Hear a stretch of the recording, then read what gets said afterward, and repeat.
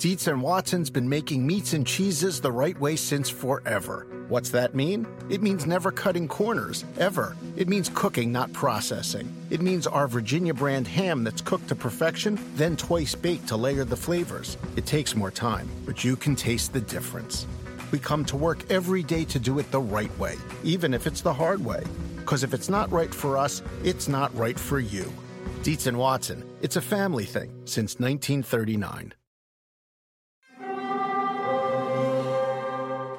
Hear that? It's the call of the Crave. And when the Crave calls, you know what to do. Try the $5 Bacon Bundle, because the only thing better than a White Castle slider is a White Castle slider topped with crispy hickory smoked bacon. So pick any two of either the Bacon Cheese Slider, 1921 Bacon Cheese Slider, or Chicken Bacon Ranch Slider.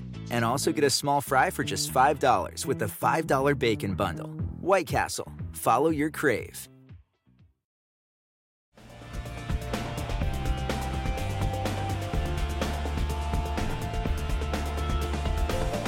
Welcome into this week's edition of the Golf Central podcast presented by Callaway Golf. I'm Ryan Labner, soon to be joined by my colleague Rex Hoggard. In this week's episode, Rex will dish on all of the happenings in New Orleans. We'll analyze in forensic detail the first photo in 2 months of Tiger Woods, and we'll break down all of the ramifications of the new Player Impact program on the PGA Tour. But first, we need to tell you about how Mark Leishman won the Zurich Classic with an epic speed driver, a Chrome Soft X LS golf ball, and a white hot OG #1 WS putter. Do you wonder why Mark plays the Chrome Soft X LS? He was one of the first players on tour to use Callaway's new Chrome Soft X LS golf ball. He said he wanted to gain some additional yards off the tee while still getting the zip that he needs around the greens. According to Leash, this ball ticked all the boxes, so it was a very easy switch for him to make. All right, Rex, you were out at TPC Louisiana for us all week at the Zurich Classic. I believe it is the first time that you have covered the Zurich since this tournament switched to a team format. This is normally my tournament, but for some reason you went on the TV side this week, and I had to forfeit all of my dinner reservations to you. What were your impressions of the two-man team competition? Do you like it? Do you not like it? What were your thoughts? You make it sound like I strong-armed this from you. Like, let's be clear about this. I didn't step in and just big time you and say, nope, New Orleans is mine this year. Like that's not what happened, just to be clear. You didn't want to go to New Orleans in late May, or excuse me, late April, when it's steamy and humid, and it's at TPC Louisiana, which I know we're going to get into as this podcast wears on. No, it was lovely. And actually it wasn't steamy. It really wasn't even humid. It was actually beautiful and spring-like, and it was enjoyable. And as far as the format goes, you're right. I hadn't been out here to cover that since then. I actually love the format, and I don't think I paid enough attention, and that's on me to admit that, over the last few years, simply because I love the dichotomy between the four ball and the foursomes. Four ball's fun. Guys are smiling. They're making birdies. They're high-fiving. It's not fun. It's slow and it's boring. Oh, no, but I'm going to get into that. I think you're absolutely right. And here's why I thought it was interesting. And then the foursomes is just, I cannot, for me personally, and you and I have done this before in various tournaments, like foursomes just, it sounds like a miserable way to play golf. I mean, go get dental surgery if that's what you think is fun. I just, it's so much pressure, and you're constantly apologizing to your partner, and you're constantly putting them in a bad position. And I was absolutely blown away on Friday after a very, very good round. He also had a hole-in-one this round. So Graham McDowell was riding high. He might have even had a couple Guinnesses after his round. Would that be Guinnesses? Guinness, maybe, whatever it was. I believe it's Guinnesses. So Guinnesses. And he was riding high, and he actually said with a straight face, I think we should have a 72-hole tournament where foursomes is that's it for 4 rounds. And I laughed because I thought, he's kidding. Like, there's going to be a punchline here. Nope, no joke. Purest form of golf, he says that he'd like for them to do it here. I kind of spun that forward, as reporters do, and asked other players, thinking I was going to get funny, dismissive remarks. Nope. I am amazed how many players, and first and foremost, to your point, foursomes is so much faster, and it is refreshing. I totally agree. Having been on the broadcast this week and working on the Golf Central side, like, the timing of it is so different than any other week out of the year, because you literally have to stay on your toes. But there's also the element that, man, like, every shot feels like it's the most important shot of the week. And I don't think you get that at other events. It is and I mean the only interesting part of the Zurich Classic is the alternate shot format. It's not the walk-up music. It's not the golf course. It sure isn't best ball, which I think is deathly boring, and is absolutely killing this tournament. And so if you're going to keep it how it is now, I would add actually a scramble format on Saturday. So I would do 4 balls, let everyone make their birdies, get out to a hot start. Then I would do Friday of alternate shot, which I think is the most interesting part. Saturday, I would throw in a scramble. Yes, it would take forever, but it would be interesting to see what players could do with that. And then Sunday, as we saw, I would go back to the alternate shot format. It's quicker. There's more pressure. It's more interesting. That is how I would like to see this tournament. However, that being said, and I'm not sure the PGA Tour is going to go this way. So this is just me spitballing.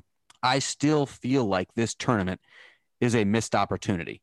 This is a golden opportunity to have a different solution here, and that is to join forces with the LPGA. This is a perfect opportunity for them to create the mixed team event that everyone has been clamoring for over these past couple of years. And you can't have it during the silly season. You can't just make the shark shootout a men's and women's event because it doesn't matter. It has to matter. It has to matter in the race for the FedEx Cup. It has to matter in the race to the CME Globe, which is the equivalent on the women's side. This is an ideal opportunity where you're after the Masters, you're before the PGA Championship, you're after the ANA, you're after all of the women's majors that are going to be coming up fast and furious here over the next couple months. This is the perfect opportunity to add women into the fold and make it so you can have teams like Jordan Spieth and Lydia Ko. Make it so you can have teams like Justin Thomas and Nelly Korda. Make it so you can have teams like Dustin Johnson and Inbee Park. That is what would make the Zurich Classic interesting, not a 72-hole alternate shot, although I would argue, and I would agree with GMAC, that would be much more interesting than this current iteration. At Willie Go-Go Gadget is going to have a field day with you. Willie, he's in the flower room again this week. We're doing this again on a Sunday night edition, by the way, of the Golf Central podcast presented by Callaway Golf. Because of some travel concerns for me, and Lab is in concerns. Is that how we're going to describe your little boondoggle in California? Travel concerns. U.S. Open and U.S. Women's Open Media Day. Just to be clear, yes. Why don't you tell the fine folks what you have on the docket here these next couple of days? There'll be 18 holes of the Olympic Club on Monday as part of U.S. Women's Open Media Day, which I'm looking forward to because I've never played the Olympic Club. So that's been on my bucket list for a long time.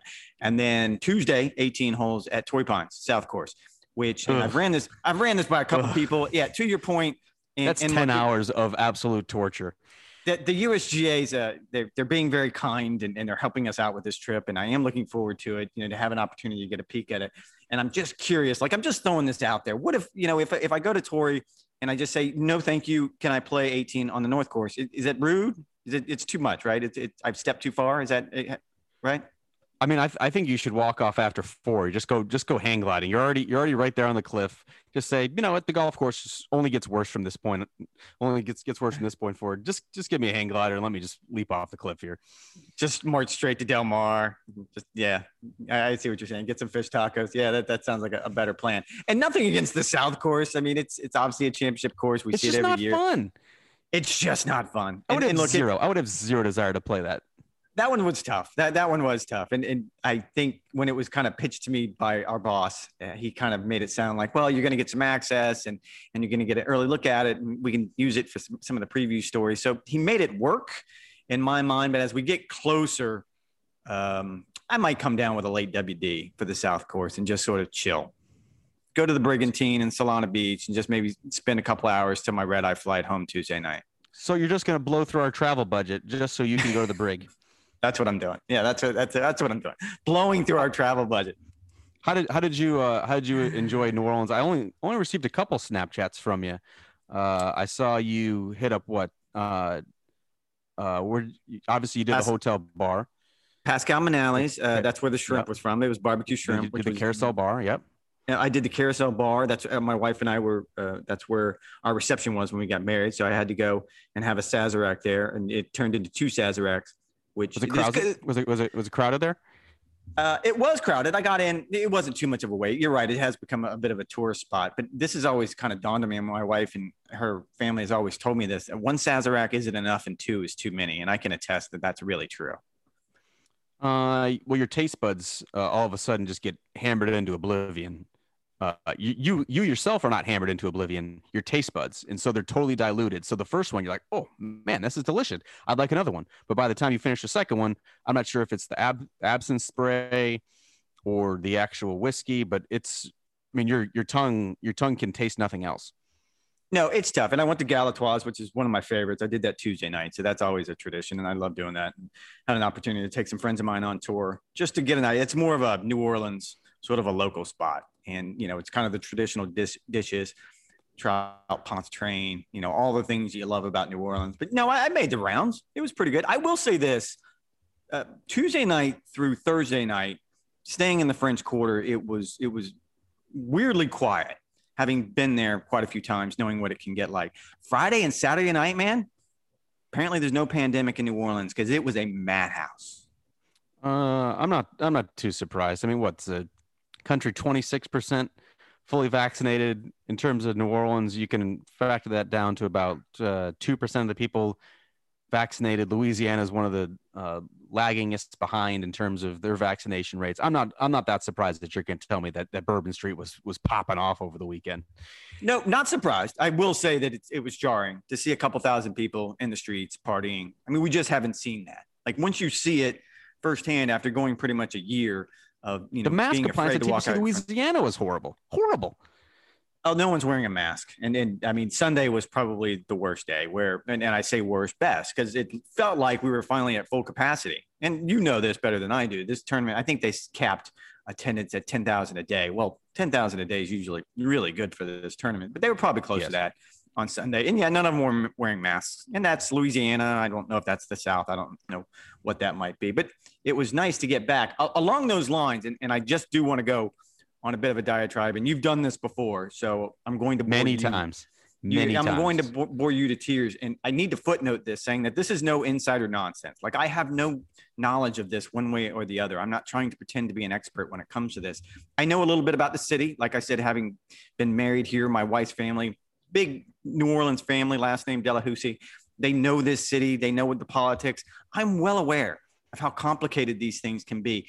There is no way someone can sit on this podcast or on Twitter or anywhere else and make an argument that this tournament should be played at TPC Louisiana. It's a fine golf course. That's it. I'm stopping at fine golf course. And when you make a list of things you want as far as a golf course for a tour event, 1 and 1A is quality of golf course. And TPC Louisiana is fine. That's where I'm stopping this list. As compared to most TPC golf courses are fine. They're not great. No, they're not. And this is by comparison to the City Park golf course, which was rebuilt, redesigned after Katrina. It was redesigned with the whole East Lake model in mind. I remember a few years ago, I actually looked up the story I wrote. Tom Cousins, who created East Lake and did all of those special things in Atlanta for the Tour Championship, for the community, for the purpose-built schools. I asked him once, if we can't do this, if you can't replicate what you've done at East Lake in New Orleans, can you replicate it anywhere? And he said, absolutely not.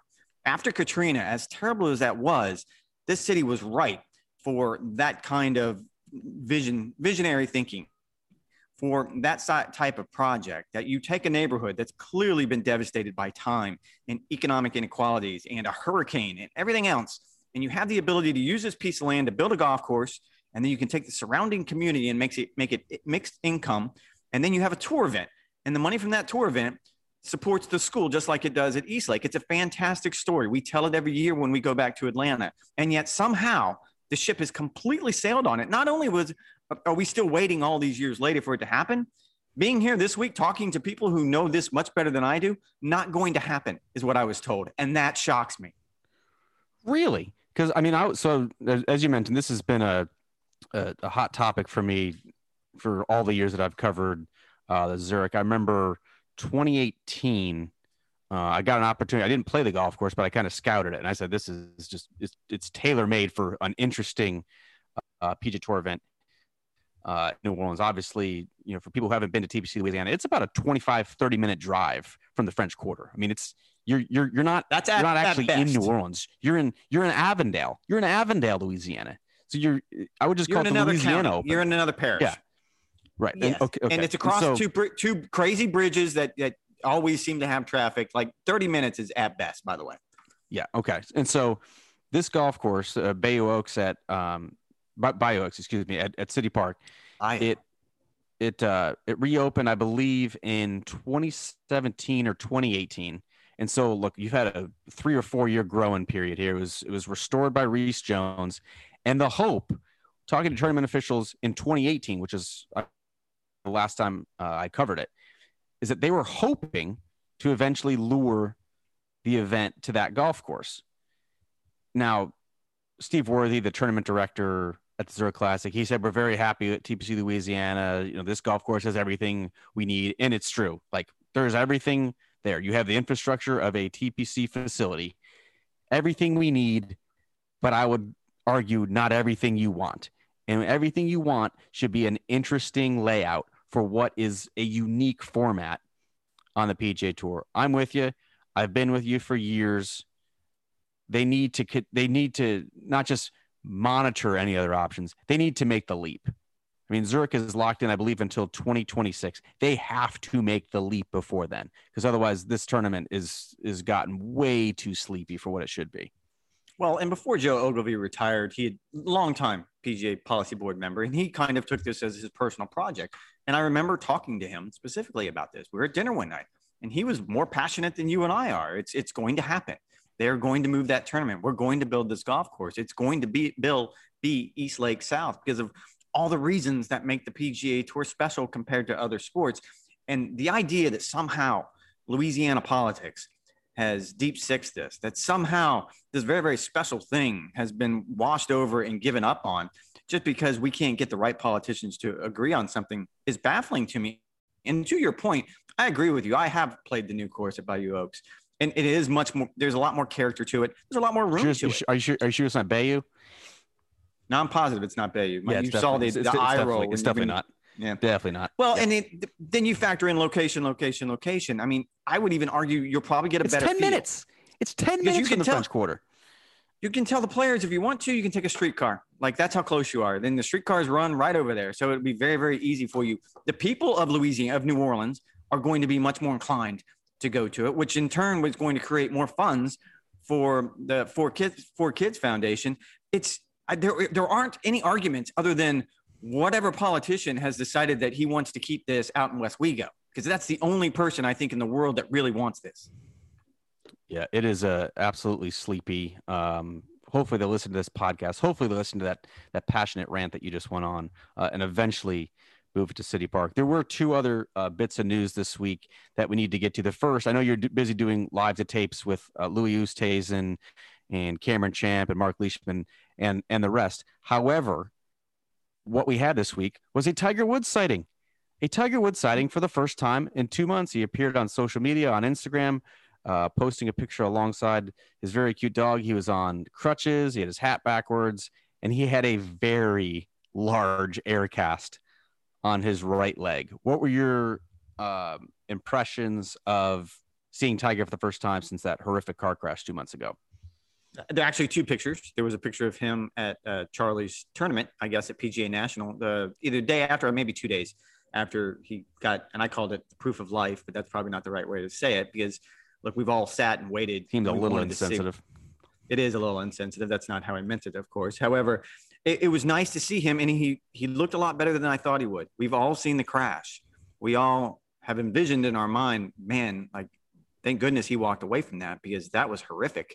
And just to see him upright, to see him smiling, to see him again and someone snapped a picture of him at PGA National as he was being driven around in a golf cart watching Charlie. That is such a positive step forward. And I mean, it was kind of refreshing to me to actually see it. And I don't know that I've ever been in that situation before where you've waited so long and my mind was going to such dark places, again, having seen the car and having an idea of what was happening during the car crash, that when you actually saw him upright, and you're right, with a very, very large cast on his right leg and on crutches, it was still a moment of exhale, almost, is how I looked at it. That all being said, that poor dog looks like he's being held against his will.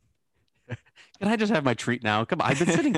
How many times have I got to take this picture? So I've studied this picture in forensic detail because I don't have a life, and so just kind of scanning over, I had a couple observations. One, yes, he was smiling. That was really good news. His face didn't appear to have like any deformities to it or any major surgery required, which was kind of what I was thinking, because the fact that he didn't make an appearance at the Champions Dinner to me was a little surprising. I thought like they would have found a way to FaceTime him in there. I would have thought he would have had some kind of video message, and instead, I think what Fred Couples just read a letter from him, just talk about how special 2019, 2020 when he was hosting the Champions Dinner once again. So that was, to me, good to see. He clearly hasn't missed any days in the gym. He's been doing a lot of arm curls. His shoulders look absolutely massive. His forearms look massive as well. Yes, you saw the cast on the right leg, so we don't know exactly what looks underneath there. Ankle joint is obviously the biggest concern for him moving forward. Left leg looks totally fine. His left leg looks totally fine. So I think that's really good news, because that's the leg that's caused him trouble in the past as well. And we can't really know the state of his back. It was shot before the accident. I can't imagine that the car crash actually helped realign things. But all in all, good to see T-Dub back on his feet as he continues the rehab process. The second biggest news of the week was this player impact program. Now, I know it's a little bit outdated since we're now taping this podcast at the end of tournament week. For those who have been living under a rock, the top 10 needle movers essentially on the PGA Tour are going to earn an extra $40 million in bonus money. Top player grabbing an extra $8 million for a guy who probably does not need it. And so that means guys like Tiger, Phil, Bryson, Ricky, Jordan, JT, DJ, Brooks, whoever else I'm probably missing, going to be padding their wallets a little bit more. Essentially, this is the way I'm thinking it. They're essentially being sponsored by the PGA Tour. They're essentially going to be getting $1 to $8 million in their bank account with the PGA Tour as payable from. Like, that's who it's coming from. That's the best way to think of it. Do you think this is a big deal or not a big deal, Rex? I don't think it's a big deal. And what was interesting is I had a boss call me Tuesday night to ask me kind of player reaction. Like, what are you hearing? Is there any pushback on this impact program? And I said, actually, I've heard more pushback from the tour's change to the COVID-19 protocols, being vaccinated, not having to be tested. Like, I'm hearing more complaints, groaning, because whatever you want to call it. The tour is what, 99% Republican? Well, yeah, there's some anti-vaxxers out there. Like that goes without saying. There's more than I thought. I'll leave it at that. Like, I don't want to dive into this because it seemed like it kind of came out of nowhere, because it seems so easy for a PGA Tour player or a caddy just to do this, and for us all to move on. The NFL has just get the shot, man. Just get the shot, and you're not getting microchipped. You're not going to turn into an alien. Yes. You're not going to die. In fact, it's probably preventing you from not dying. Let's all hope. But however, I will say no. I'm not hearing much pushback. I did speak with some managers who had some insight on it, and I will say that however this algorithm is going to spit out that top 10, it is going to be a little concerning, because we don't know how much, I don't know, your Q rating versus your FedEx Cup point standing versus your MVP index versus whatever meltwater mentions. Whatever that means. Like, I don't know how these things are going to be weighted. And when one manager brought up very, very wisely to me that why aren't tournament directors added into this? They can tell you who moves the needle. The tournament director here at the Zurich Classic can tell you exactly what players sell tickets. So they probably should have had a say in it. The TV partners, and this is a little self-serving, I understand that, but they should probably have a say in, these are the people, these are the players that people want to see on TV. So I think it's probably going to be adjusted a little bit, but I don't see that as a long-term problem. My biggest takeaway was this was an obvious reaction to the Premier Golf League proposal. And I found it fascinating that the news landed, and this has been going on since January 1st. Golf Week just found out and reported it this week on Tuesday. But in the middle of that news cycle, you had whatever that's called, whatever a super league means in Europe, you had that thing come to life, which in a lot of ways is their version of the PGL, and within 48 hours, die a horrible death. And I just kept thinking to myself, they've put $40 million aside as an annuity for, let's say, Tiger Woods, because he's always going to be in the top 10 for the foreseeable future. And let's say he even wins it every year. Let's say he's getting $8 million every year. Because he should get to $40 million. He should get to $40 million every year. $8 million isn't going to change his mind, is the point. I mean, I don't know a lot about the PGL. I don't think many people have very many hard facts on it, but the money that they've said that that they could possibly be working with here, I mean, this is generational wealth. $8 million is not generational wealth, not to Tiger Woods. And then you work your way down to $3 million for the guy who finished 7th through 10th on it. That's not going to change Rickie Fowler's mind to not play the PGL. It's a nice check. I'm sure he'll appreciate it. But if he gets an offer from the PGL, it's going to be vastly more than that. Yeah, I still just think this is much ado about nothing. I really do. I think it's basically just a thank you from the PGA Tour. Thank you for doing what you do. Thank you for doing what you do on a weekly basis for the PGA Tour. And if by any chance, when this, at the end of calendar year, when the money's doled out and you can get Dustin Johnson to play in an extra tournament, which is going to be part of the stipulation here, if you can get all of these guys in the top 10 to appear for some marketing material or for some promo commercials, that's a win. That's a win for the PGA Tour, because the most important thing to these guys, yes, is money, but these guys have tons of it. All of the guys who are going to be inside of this top 10 have at least 50 million in the bank, at least 50 million, not just in terms of on-course performance, but also off-course with their sponsorships and their various endorsements. And so if you can get time with them to promote the PGA Tour, to me, that's worth 8 million, or that's worth 5 million. Now, some of the other criticisms that I've seen of this program were, shouldn't the PGA Tour be using this 40 million in other ways? Shouldn't they be giving it to the First Tee? Shouldn't they be helping underwrite some of these other tours like the Korn Ferry Tour? No, they should not. That is the biggest criticism that I've seen, is that you need to help out the Korn Ferry Tour guys, because those guys are going poor just trying to chase their dream. That's what they should. It is a developmental circuit. If those guys aren't hungry, if you've got inflated purses and $300,000 winner checks, those guys are going to get fat and happy. You don't want a developmental tour, a gateway to the PGA Tour, to be a landing spot for some of these guys. And so I think that's totally the wrong way to look at. Look, I do think this program, big picture, is going to be unfair for guys like Xander Schauffele and Colin Morikawa and Patrick Cantlay, some of those soft-spoken guys who would rather let their clubs do the talking. I get it. They're never going to finish inside the top 10 unless they absolutely have just a blockbuster year and win 6 times in a couple majors. That's the only way that they're going to pop up in Google searches or whatever Meltwater mentions are, or their Q rating. Like, they've got to do something really, really special to crack that top 10. And that's unfortunate. I also don't think those are guys who are necessarily going to be defined by how much money they have in their wallet. And so I don't think they care about the player impact program, and the PGA Tour can reward them in other ways as well. No, I would totally agree. And Patrick Cantlay is the example I used earlier in the week. And it will get awkward. There will come a time at the end of this year or next year, whenever it happens, when someone has to look Patrick Cantlay in the face and go, hey, I know that you beat Rickie Fowler, and we all love Rickie Fowler. Like, he's a fan favorite. He's a media favorite. He is one of the genuinely nicest guys on tour. But someone's going to have to look Patrick in the face, say, I know you beat Rickie every week this year, but he edged you out in Meltwater mentions, so he's going to get the $3.5 million, and you're not getting anything. That's an awkward conversation to have. But Patrick Cantlay is going to look at the tour official and say, that's okay. I earned $3.5 million more than he did on the golf course this year.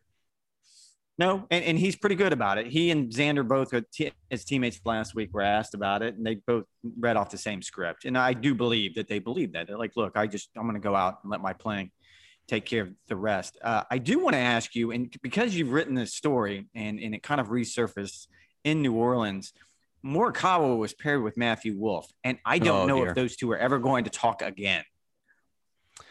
Yeah, I mean, it was ugly. They almost finished last. Thank goodness for guys like Barn Rat and Arjun Atwal and Bo Hoag and Wes Roach. I mean, it was ugly. They teamed up to shoot 77 an alternate shot, but who couldn't have seen this coming? I mean, you had Colin Morikawa, who's who's playing some great golf. He just had a chance to win on Hilton Head. Of course he was going to struggle alongside Matthew Wolff, who he hasn't been good since the US Open. This is not breaking news. Now, I had at least some glimmer of optimism that being alongside a kid he's played junior and college golf alongside for the last half dozen years. I was hoping it would at least spark something in him. But instead, Matthew Wolff just continued to look miserable. He really just needs some time away. I know that there's really no good time in the PGA Tour schedule to step aside and just take a mental refresh.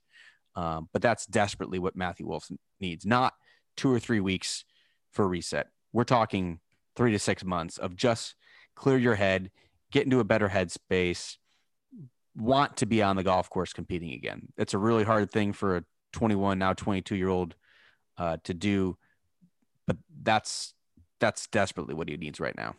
And I think there's something to be said here. And I think in sports in general, we have a tendency to ignore mental health when it comes to our athletes, because we expect them to be bigger, stronger, faster, invincible when it comes to all things, whether if it's being tackled or making a bogey or sitting in a hotel room over the course of a pandemic as a 20-something-year-old, when you'd much rather be hanging out with your high school friends or back at your college campus.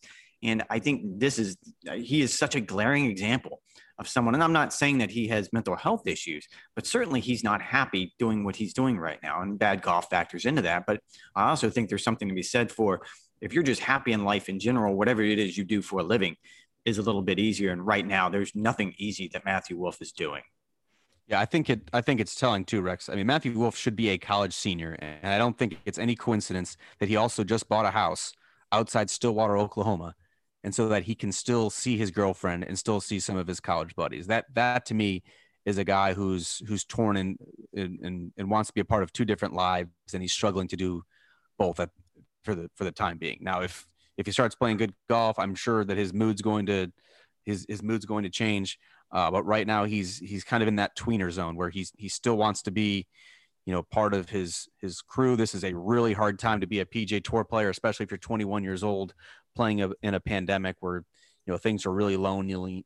You don't have quite that same camaraderie and brotherhood that you typically have in the PGA Tour. But hopefully he gets right soon, because he's an awesome player to watch, to be sure. All right, Rex, you have a flight to catch.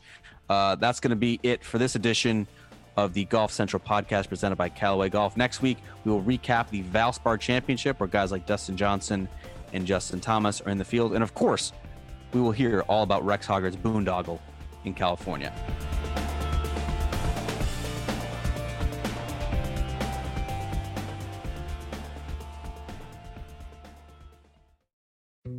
Dietz & Watson's been making meats and cheeses the right way since forever. What's that mean? It means never cutting corners, ever. It means cooking, not processing. It means our Virginia brand ham that's cooked to perfection, then twice baked to layer the flavors. It takes more time, but you can taste the difference.